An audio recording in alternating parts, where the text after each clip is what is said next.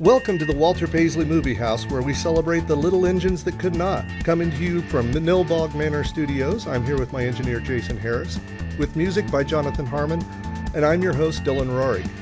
Today's podcast is brought to you by Matt Kowalski's Polka Emporium, your place for the best in polka band apparel. Mention this podcast for 15% off stage-ready lederhosen. Today's guest is a true auteur. Born in Latvia, his family was uprooted by World War II, leading to a slow exodus through Europe that eventually landed them in post-war Hamburg, Germany, and finally the U.S. His career started in television at Chicago's famous WGN. He worked his way up from the mailroom and into various production roles. Between taking dance and singing lessons, he also studied drama at the Goodman Theater, eschewing a scholarship to the prestigious Art Institute of Chicago. Eventually heading back to Germany, he worked with innovative producer Aldebert Baltes. There, he helped refine the wraparound or 360-degree motion picture, eventually bringing the process back with him to the U.S. After settling in Wisconsin, he founded the first movie studio in the Midwest called The Shooting Ranch. There, he, along with his late wife Barbara, produced, wrote, directed, and in most cases was cinematographer on 13 of the most exemplary low-budget features of all time, as well as founding Independent Artist Pictures. He's worked with many iconic Hollywood stars like Ralph Meeker, Alan Hale Jr., Steve Brody, June Travis, Leslie Parrish, Bill Williams, Barbara Hale, and he helped launch the career of Peter Krause. His cult status was solidified with his breakout film and one of the top 50 highest-earning films of that year, 1975's The Giant Spider Invasion, but it is bolstered by the cult legends with which he has worked.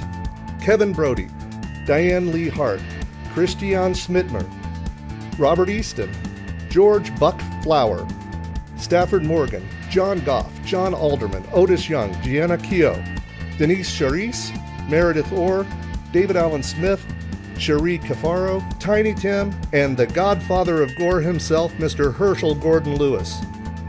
Aside from making genre movies and innovating the industry, he's also worked in radio, expanded German production facilities to the U.S., authored 2 books about film financing, as well as the fictional From Roswell with Love. On top of all that, he also ran twice for governor of Wisconsin. If you're a cult movie fan, and we assume you are if you're listening to this podcast, then you probably guessed that today we are talking to the man who created Fritz Schlitz and Bud, the DeMille of the Dairy State, the inimitable Bill Rebane. Still there, Bill, or did I put you to sleep? No. Attention, Daryl. Thank you. I'm very happy. Thank you for joining us. You did. It was a very nice job you did. Well, thank you. Thank you. So I guess we could just go ahead and start at the beginning. So you were born in Latvia, and as I mentioned, the war kind of uprooted your entire family. I read that your father was a boxer with the Tartu boxing team. What was that exactly? Yeah, that was I think they started at the university boxing team in Tartu, Estonia. I understand he was quite good at it. And he met my mother in Latvia during a fight exhibition in Riga, Latvia, against the Latvian champions. And so was she there watching and just fell for this probably exemplary human? He was a follower of sports, and I guess he caught her attention. So. And your mother spoke 6 languages, is that correct? Yes, she did. What were those? Well, starting out, she was born in Borova, Russia. So Russian, Estonian, Latvian, German, French, Spanish, and English. Wow. That's impressive. I know a lot of people who can't even speak one. So when you were younger and you guys were, of course, horribly uprooted and having to move through, I read that you mentioned later on in life how seeing what communism had done to Russia, as well as just the war throughout Europe, that had a huge impact on you, obviously, at your age. That obviously carried with you for a while. What sort of impact did that have on you overall? Well, it wasn't much fun. I mean, I don't hate to go into the horror details, but whatever you're comfortable speaking about, I understand. no, there was a lot of. I mean, in war, there's a lot of commotion around, and we were always at the Russians about maybe 5 to 10, maybe 20 miles behind us. Oh my gosh! Trying to stay ahead of them, and most of the time in a horse and covered wagon. That must have been terrifying. And I had a tough time putting the time frame together. Was maybe 1941, evacuating to Prussia, and then from there to Poland. Just when Poland was overrun by the Germans, but we preferred at that time, because remember the Baltic states were very much Germanic. Mm-hmm. I mean, the Baltic Germans, so to say.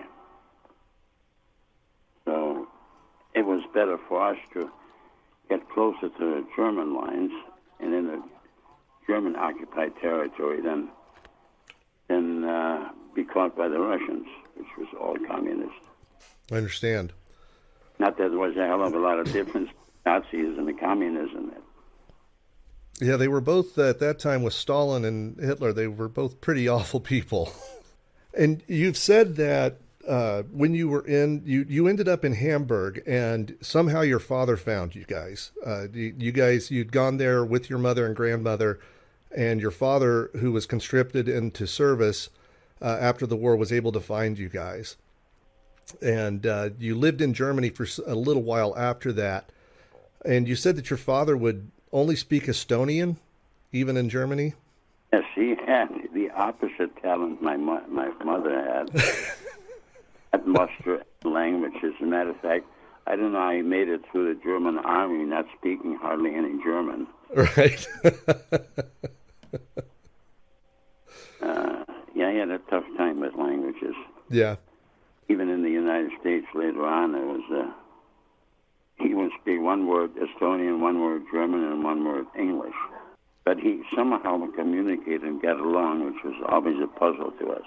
Well, he pulled a few numbers I hear in the war, diverting the Russians in a totally wrong direction.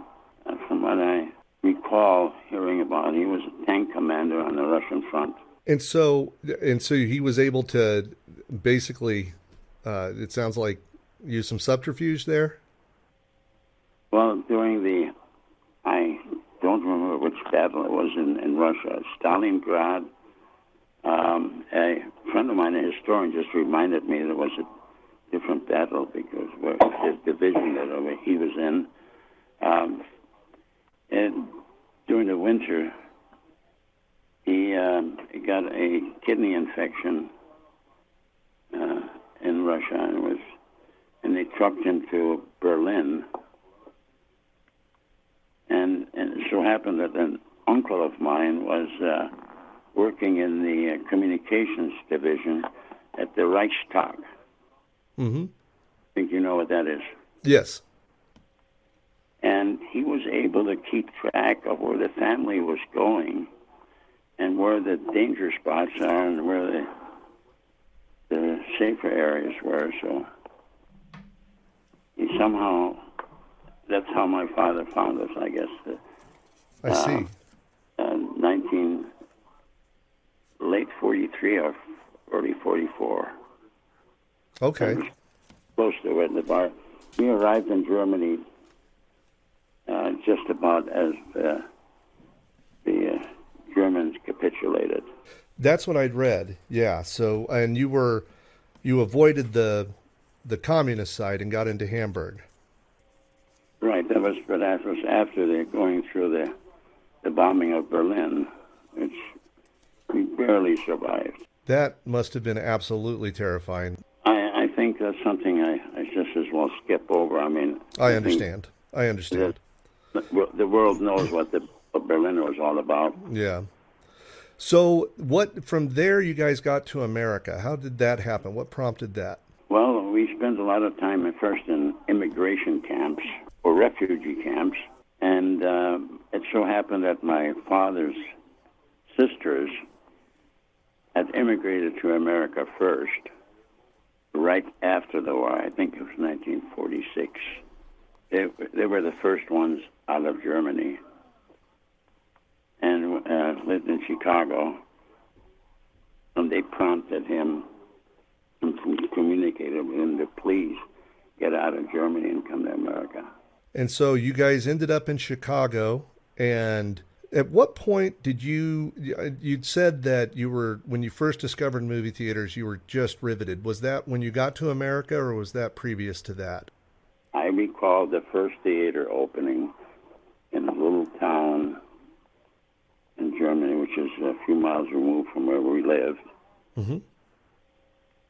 And there was a huge open area in a swamp between the town and my village that we lived in, with a dike that was only passable by, well, you could walk it or you could take a bicycle.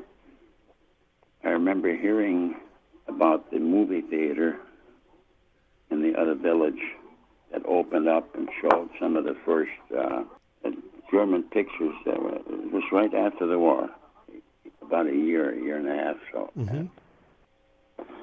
And I bicycled over there to see the first movie. Do you remember what it was? You know, I may have a senior moment here for a minute. Oh, that's quite all right. It was a bit ago. But it was a German picture, and I was thrilled with it. Big screen, and I made friends with the daughter of the owner of the movie house. Matter of fact, I can't remember how that happened, but I had good reasons to travel to the theater on a bicycle for 2 reasons: once to see the movie and once to see the daughter of the movie. That's a powerful motivator. Did you think then, when you were watching those, did you think then this is something I'd like to do? No, I had no clue at that time. I see. Although the first years in German school, which I attended instantly after they reopened, after the capitulation, I remember doing a couple of plays, and my first role was Jack in the Box. I popped out of the box, I had some lines, and I can't remember the play, but I do remember the part. So how old were you then? Well, let's see. 37, this is 40, 44, 7, 8 years old. About 8, okay. And by the time you guys got to Chicago, about how old were you then? I was 15. 15, okay. And then you ended up at WGN. How did that happen? I was a member of the Chicago YMCA because my father was a sports teacher there, soccer teacher, and boxing teacher, and a friend of his, a director for a commercial film studio in New York at the time, living in Chicago, befriended him, introduced me to the announcer and the host of the Germania broadcast in Chicago, which was actually, I think, a national broadcast in WGS radio. It was a German language radio show. And this director suggested to the host that I should possibly take over some of the time of announcing. I had no experience whatsoever, but I spoke a good High German and evidently filled the bill well. And the host of the show welcomed me, and through that connection, I was told that I might check into WGN television to get a job. I had to get a job because I was spending all my pocket money and everything I could get from my parents going to theaters on 63rd Street in Chicago. There was one in every block. and they had double, triple feature, quadruple features, and one picture wasn't enough a day, and I had to sit through 2 or 3 of them. Yeah, that's back when movie theaters would just run the pictures all day, and you could just go pay and sit all day watching the same 2, 3, whatever they're running. Right, and it helped me tremendously with learning the English language. I imagine. Wow. Do you remember some of the movies that really stood out to you at that time? There's one in particular that I recall, Superman and the Mole Men. Yes. I have never seen it since. And I think I saw every Western, every science fiction picture that was made or available during those days. Wow. And music. I'm sorry, I forgot the musicals. Yeah, there were a lot of musicals coming out at that time. And Donald O'Connor was my idol at the time. Oh, what a great idol to have. Well, so jumping forward a little bit, it was a thrill of a lifetime, and I had an opportunity to direct Donald O'Connor in a picture. And which one was that? That was originally called Miracle in a Manger. That was in the 80s, mm-hmm. when we had our studio in operation, had all the location equipment anybody could possibly want, and a semi-truck and to deliver equipment anywhere. Mm-hmm. I had a deal with the writer, the original writer of the picture, Tom Travis, who was a novice, had no experience in production, but he was a good writer, and we collaborated on the screenplay. And when it came to production, he, of course, made a deal for all the studio equipment to send 2 trucks and a big RV to upstate New York to shoot the picture with Donald O'Connor and Morgana King. So what was he like? What was Donald O'Connor like to work with at that time? He was absolutely a dream. Of course, he was an older gentleman at the time, mm-hmm. but that was a dream come true at the time. Did he have some musical performance in that movie, or was he strictly acting? No, he had a singing performance. I insisted on that. Of course, I'm asking questions that I know the answer to right now, because when I'd read that, I'm a huge Donald O'Connor fan, so I was really actually hoping we'd get there, because I really do. He's one of those people I would have loved to have met. I'm glad you had a good experience with him. Well, I told him when we first met, and I was a DP on the picture. That's mm-hmm. what started, but Tom Travis wanted to direct the picture. He had absolutely no experience ever. As a matter of fact, I'll tell you a funny story that should be told. He says, well, what kind of equipment are you using? I said, well, we're equipped with the Aeroflex BL, 35 millimeter. Mm-hmm. He says, yes, but I hear that you got to have a Panavision camera, do close-ups. The classmate told me that. He couldn't understand that it's the lenses and DP that make that happen. Not which type camera you use, you know. Right. I mean, it gives you a little insight into his inexperience. He's a sweetheart of a guy, but... Yeah. And so you mentioned her already. Morgana King was also in that film, and, another just absolute legend. And she didn't have a lot of film work, but her stage work was pretty renowned. Was she just as pleasant to deal with, I'm hoping? Absolutely. There's one thing I can say for the old pros. They're all so professional and so understanding of everything, even low-budget production. They've been through the mill and through the ropes. Mm-hmm. And they're just cooperative as all heck can be. The first time I met Donald in his dressing room and quarters, I had to tell him, of course, my story of having seen all of his pictures and being an admirer of his. I was trying not to overdo my enthusiasm for him, but we did try a couple of tap dance routines, soft the dressing room together. That must have been a bucket list moment. It sure was. Do you dine out on that a lot? I don't talk about it too much anymore, but it still, of course, remains in my mind. I'm sure. Obviously. So was he the reason you started taking singing and dance lessons then? No, because I did that when my mother insisted that she was a ballet dancer in Latvia. Oh. Into the arts, and in Germany after the war, I was forced, kindly forced, I got a violin for Christmas right after the war, and I hated the violin and taking violin lessons. So they switched me over to an accordion. Well, that was a little better.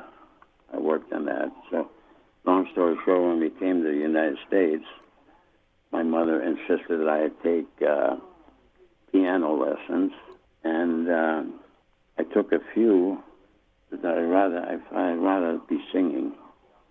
Mm-hmm. So I had to take singing lessons. My mother encouraged me to do all these things. And my part-time occupation was, and mostly knowing that having a German repertoire of songs, I tied in with a German band and started singing in clubs, in German clubs in Chicago, in a German neighborhood. Wow. Every week as a singer. Were you doing more traditional German tunes or Weimar Republic kind of stuff, more cabaret-based, like Kurt Weill, Bertolt Brecht? Everything well, what then became German popular music, it was very melodic and a little bit toward operetta stuff. Okay. And then you took that talent later on. You did appear in the International Cafe, which was a musical series. Did you sing on that? Yes, I did. Do you remember what you sang? You got me there. Well, again, it was probably a little while ago, so it's understandable.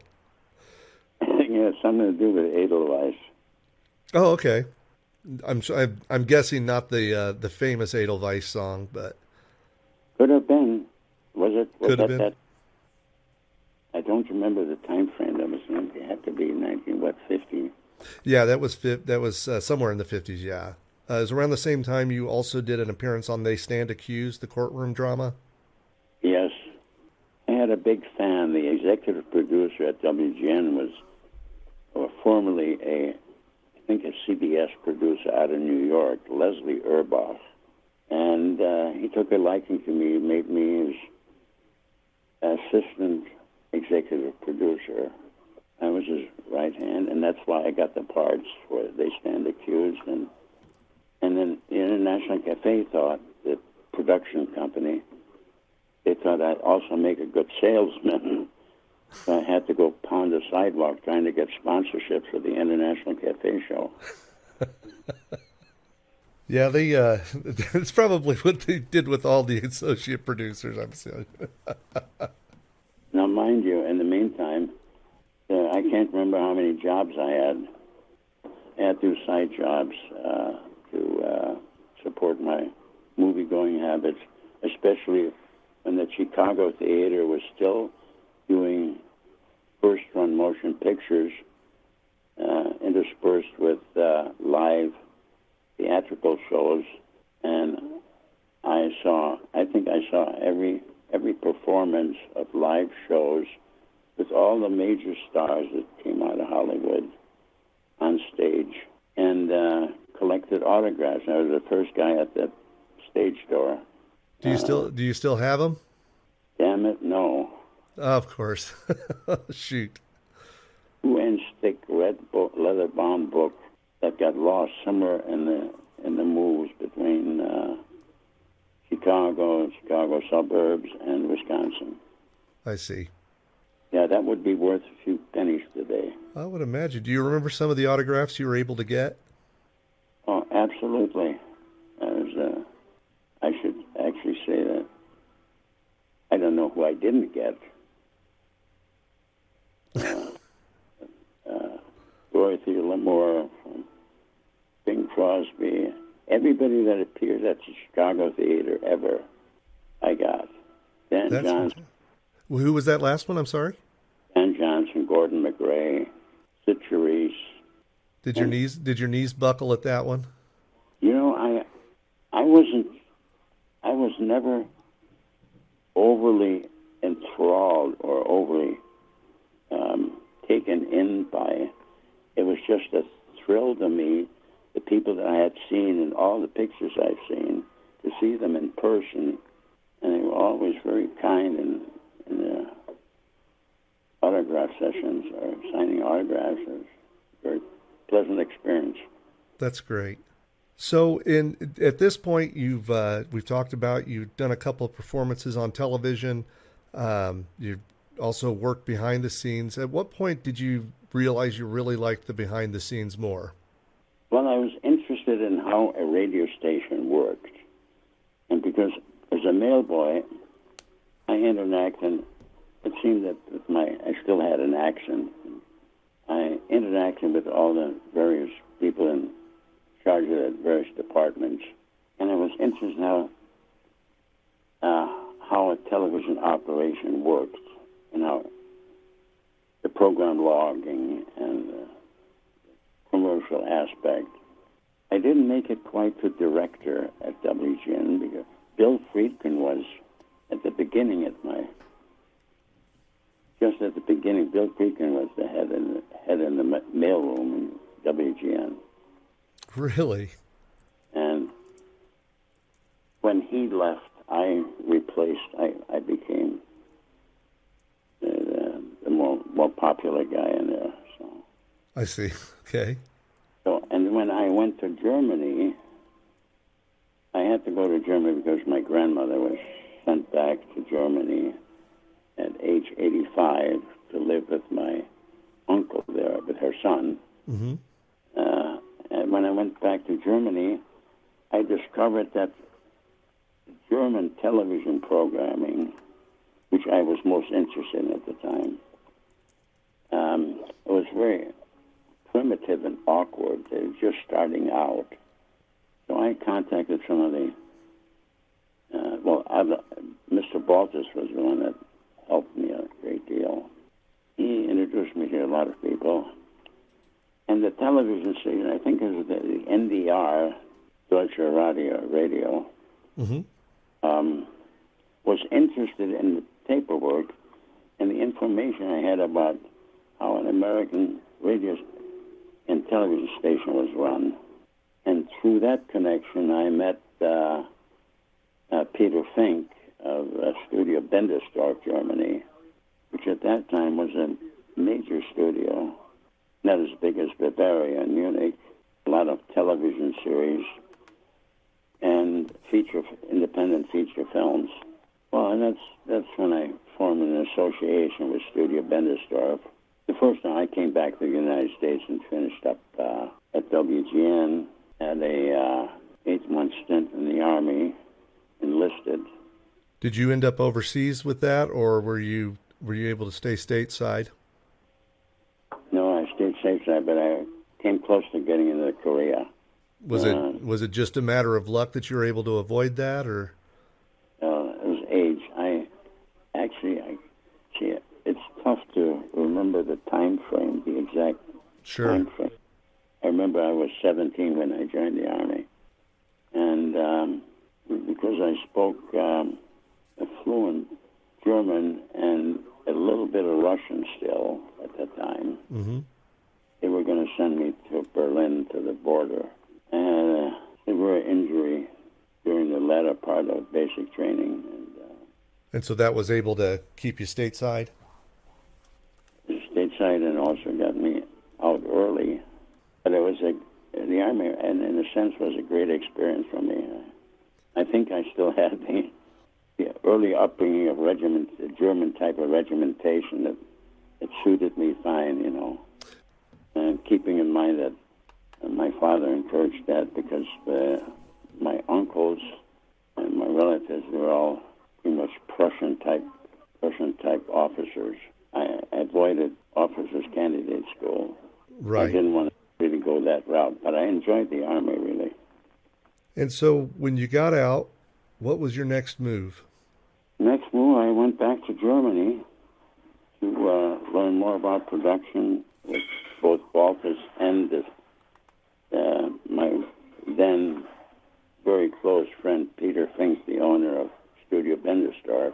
I was an avid reader continuously of Variety magazine and the Hollywood Reporter. I knew everything that was going on in Hollywood in production. And at that time, the big thing was called runaway productions in Hollywood, because production costs in Hollywood were high. Mm-hmm. And in Europe, especially in Germany, because of the difference of the currency, 4 marks to $1, mm-hmm. American producers were looking for inexpensive venues to shoot at. The studio decided that I should start going back to America and looking for producers that wanted to shoot and use the facility of the German studio. And did you open a satellite office then in Chicago for them at that point? Yes, that came a little bit later, I think. Okay. Yes, at the height of that effort, we rented the penthouse at 35 East Wacker Drive in Chicago, mm-hmm. and rented a office at the Goldwyn Studios in Hollywood. So I was pretty much going back and forth between L.A., Chicago, New York, and Hamburg. And trying to get Raoul Walsh, the director, mm-hmm. to, I forgot the name of the production now, but he had a production that was suitable for production in Germany. I got him to fly with me to Hamburg. That one didn't pan out. In the meantime, the studio was doing How I Won the War with John Lennon. And that was shot in Germany, was it not? Yes, it was shot there. I provided all the equipment, all the facilities for that, for the German portion.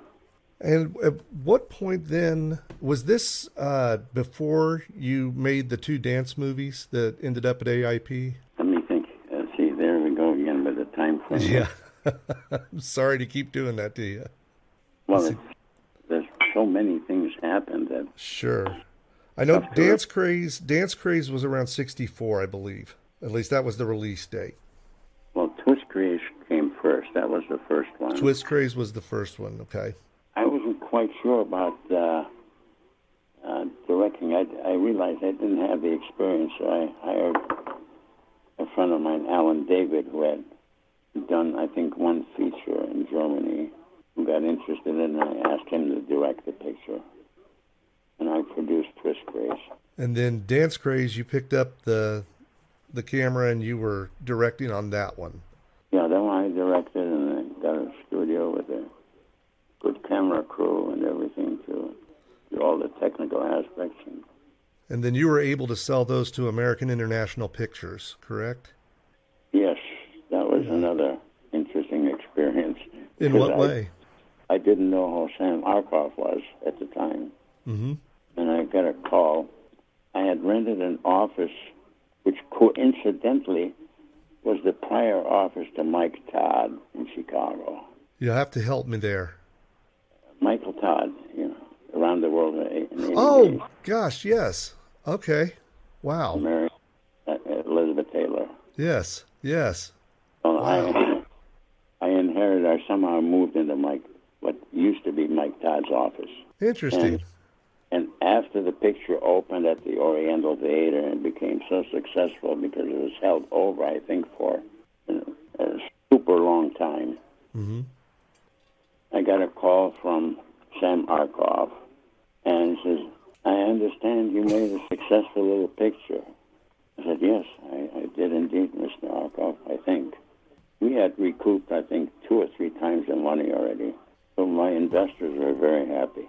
I said, well, he said, I'll tell you what, he says, why don't you get a reel and fly out here. We'll pay the fare. And he flew me out to Los Angeles, and I got the treatment there. pickup with limousine. First thing they had me meet is a few lawyers. I don't know why. Take me to dinner and lunch and everything. And what'd you think of Samuel Arkoff? Well, he was absolutely. If at that time I heard about a tycoon, he was it. Mm-hmm. I remember being very impressed with his desk that was a half a mile long. He became a very close friend after that, even though I made the biggest mistake in my life. A few months after that, they picked up Twist Craze and said, "What are you going to do next?" I said, "Well, I think I'm going to make I'm going to do a musical. So we have something else going here." He says, "We want to do an action picture about car racing, specifically about the Indy 500." He said, "Would you be interested in that?" "You mean directing?" He says, "Yes." I said, "Yes, I would." He says, they gave us a script. I read the script, and I frankly have to admit that I didn't quite know what to make of it. It was all action, and I wasn't too much into action. Mm-hmm. It had a good storyline. Obviously, in those days, everything had a storyline and was character-driven. So I told him I would like to rewrite the script. I must have had a lot of guts.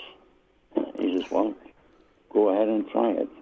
So I went to my old friend, Herb Lyons, Jack Lyons, who was a good writer, not all that experienced, but he was a writer.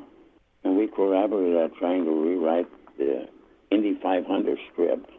And I still didn't like it. And I went back to Sam Arkin and said, "I'm not really convinced that I'm the right guy for this thing. I mean, I should have had my head examined." But I was too inexperienced and not enough of a promoter then to realize that this is the opportunity of a lifetime. I mean, who would tell Sam Arkoff no to a project or a proposition of that nature? But it was okay. And I think you ended up doing all right. Yes, Sam, and later he became one of my mentors, and we stayed in touch pretty much close to her until he passed. He's certainly a legend. There's probably not anyone listening to this podcast right now who doesn't know his name. Well, he was a Hollywood tycoon, no question about that. So that led to then Terror at Half Day. Exactly. That led to Monster A Go-Go. Which became Monster A Go-Go. So that was, talk a little bit about that. That movie has gone on to have a life of its own, but it's a really interesting first off, I think this is a fascinating little factoid. What was significant about shooting that in Chicago? Well, if anything could go wrong, everything did go wrong. First show I was hit, we had started with it was going to cost me $50,000 to do as an independent picture. And I was friends with Herschel Lewis at the time. I was kind of picking up on the kind of stuff he was doing. Mm-hmm. And he had made a picture called Prime Time. Yes. And I wanted to follow in his footsteps and do a picture called, I wrote a screenplay called Lover's Beach, which was a romantic story-driven love story, young people's love story. Mm-hmm. And I took it to Herschel, and no, it was too soft for him. It was not enough exploitation values. Right. So that's when we went, I wrote first draft of Terror at Half Day. And the name Half Day intrigued me because I had, in the meantime, bought a house in Half Day, Illinois. And every time I went home, the name Half Day intrigued the hell out of me. So that's how that story came about. Okay. I was going to ask, actually, because it was such a unique title, I was going to ask where you came up with that. Okay. And it was simply about, I mean, you know the storyline, you know, an astronaut goes up, gets a big dose of radiation, something goes wrong, comes back as a monster, so to say. his family's word, and then, of course, the formula type of stuff. But it was right after the first launching of our satellite. So it was very timely, and I thought it had all the makings of a timely, exploitable motion picture. Oh, and when I started shooting, I was told that I can't make an independent picture unless I use a union crew. That's when the problem started. The union boss, which was like mafia, came to the hotel where we were headquartering and said, well, you're going to have to go union, and we'll give you the best cameraman we can, a good crew, etc., and we'll take care of the money. So every penny I had raised went to the union, and the first day of shooting happened to be in the boonies, in the outskirts of Chicago, in the suburbs, and required a semi-truck to take the equipment out there, a Hercules Dolly, BNC or an NC Mitchell with a blimp. By the time the union crew got to unloading the equipment, the first day of shooting went by. I think I had about maybe a week to shoot before money ran out with June Travis and Peter Thompson. $50,000 in a week. Oh, yeah, it went so fast we didn't know what happened.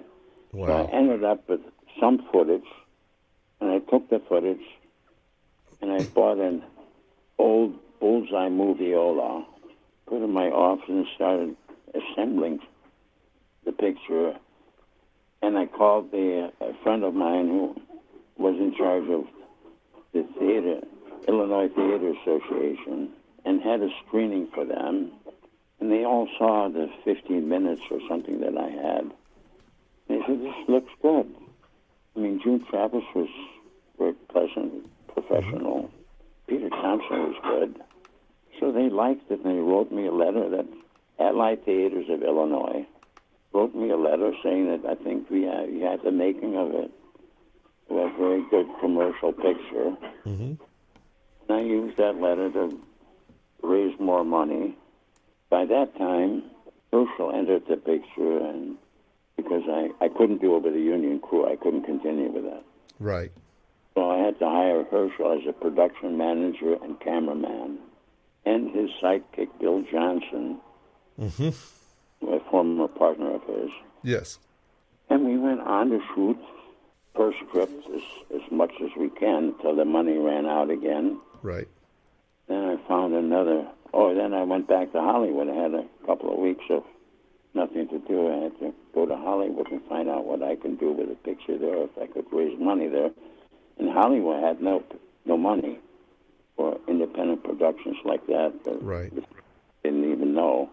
But what I did accomplish is I made a lot of friends in Hollywood and got a lot more mentors on my side and people that I could learn from. Who'd you meet around that time? Oh, one of my best friends became Robert Morris and John Wayne's brother with Patchak Productions. Wow. The writer Mark Hanna.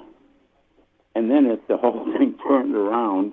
Now everybody had a script in Hollywood, and they said, hey, there's this kid from Chicago who's got some experience in raising money. Would you take this script and go to Chicago and raise some money? And one in particular that was written by Mark Hanna. I don't know what happened to him. I think he wrote Raimi with David Ladd, Mark Hanna. And we were going to make a picture called The Gargoyle with Shelley Winters and Lee Marvin starring. Wow. And I went back to Chicago and tried to raise the money, forgetting all about my own picture. And I said, oh, no, this is Shelley Winters is a has-been. And Lee Marvin, oh, maybe not. I just couldn't hack it. So I went back to concentrating on Terror at Half Day, raised some more money, which reminds me a little bit of the story of the producers. I didn't romance the old lady, but Babalu Stewart Taylor, he had a part in Terror at Half Day. Was he the one that Gator was based on? He's the one that had the scene with the lady that got stuck with a broken car. Yeah. Okay. Well, he romanced the little old lady, a dear friend of mine, who had a concession at the Hilton Hotel. She was quite wealthy. She financed the next shoot of Terror at Half Day. And again, Herschel was involved in it. And we had these big scenes under Wacker Drive and on Michigan Avenue in Chicago. Mm-hmm. And I happen to know Mayor Daley personally and the captain of the first police district. So I got everything. I got, for the first time in the history of motion picture ever in Chicago, they blocked off Michigan Avenue and Oak Street for us during rush hour traffic. Wow.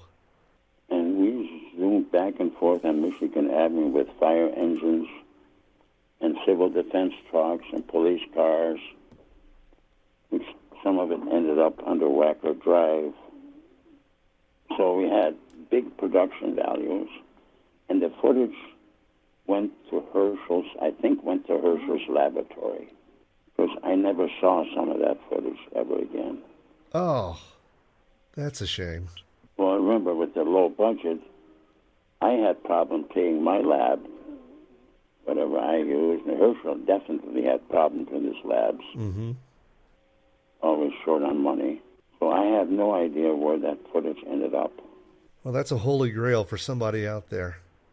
Did you, as far as with Herschel Gordon Lewis, did you also ever meet David Friedman, his distributor? Oh, I've met David quite a few times.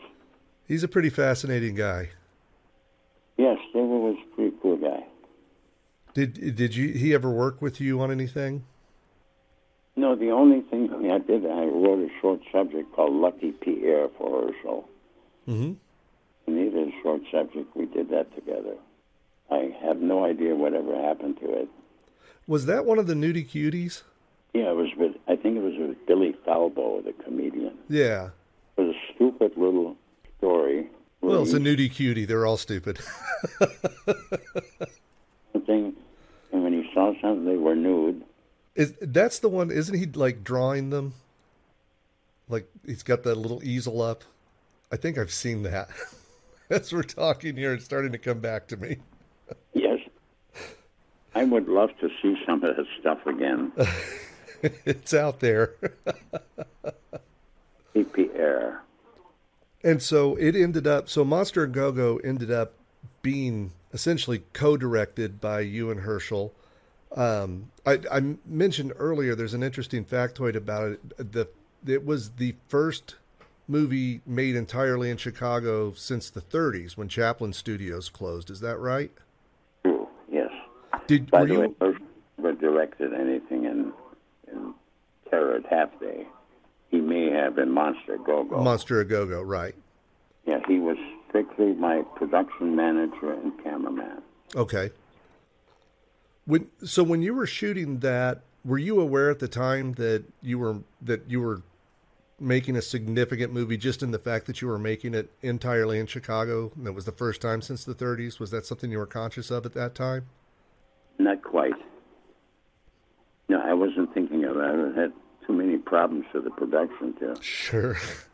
So how did it end up becoming Monster a Go-Go? Well, there came a time where I had no footage. I didn't know where the footage was that Herschel shot. I had what I had. I pieced it together, again, working on my black and white Moviola. And when the money ran out, I was also getting a little short on cash. Living expenses. My big plans were going back to Germany and working with the German studio. So I went to her. Herschel needed another picture for, I think it was, he needed a double bill to open in the South and drive-in theaters with a picture called Moonshine Mountain. Oh, yes. And I made a deal with him for distribution. I gave him everything. I said, here it is. Go take care, distribute the damn thing, and I'm getting out of here. Went back to Germany, and I think that's when we started serious talking about romancing Hollywood studios to come to use our facility in Germany. Mm-hmm.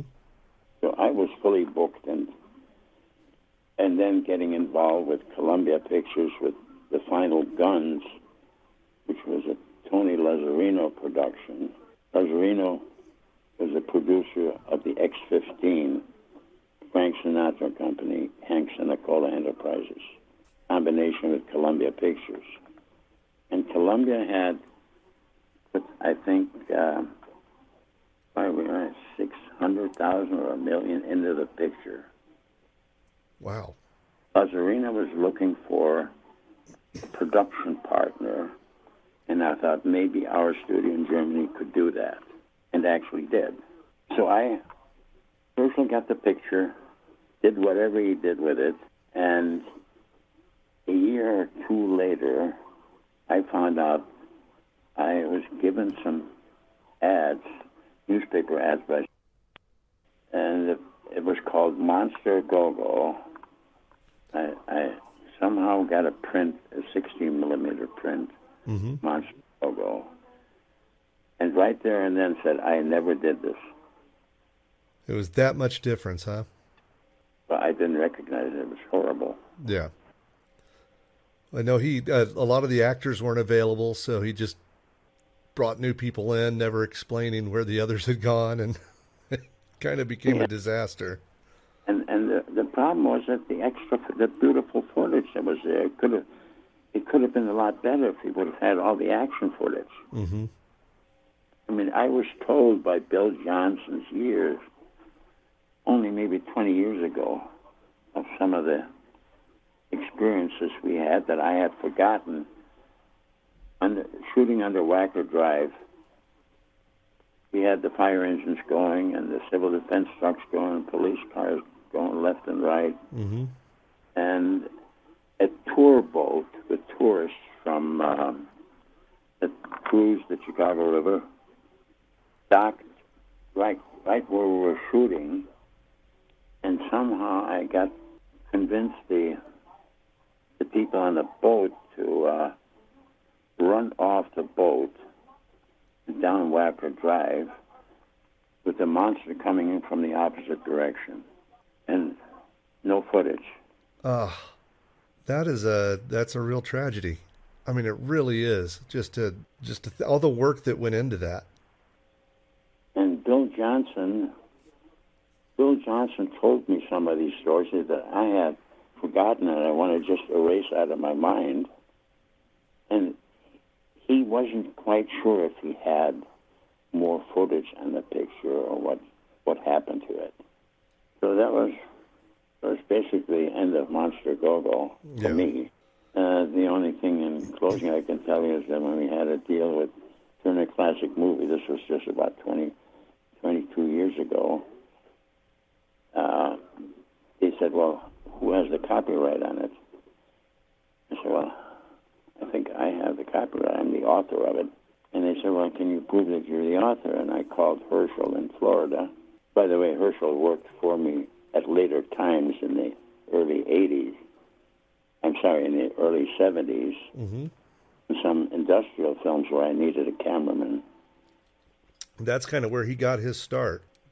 Oh, he was good. I mean, Herschel was super. I thought he could have been an excellent director, would have chosen to do some different type pictures. Mm-hmm. But he was in the blood and gore and guts exploitation. Yes. Nudies with the considerable help of Dave Friedman. So he bought another short from me called Hot Night at a Go-Go Lounge, which was the third musical I did. Oh, no, actually he bought two of them. There was one called the La Bostella. It was a new dance that came in. The La Bostella, All Fall Down. So he bought that one and put a few more new dancers in it. And, not to jump ahead, but at one production, I was doing a series of working with the FBI on crime prevention films, and we had to shoot one section on the Illinois border.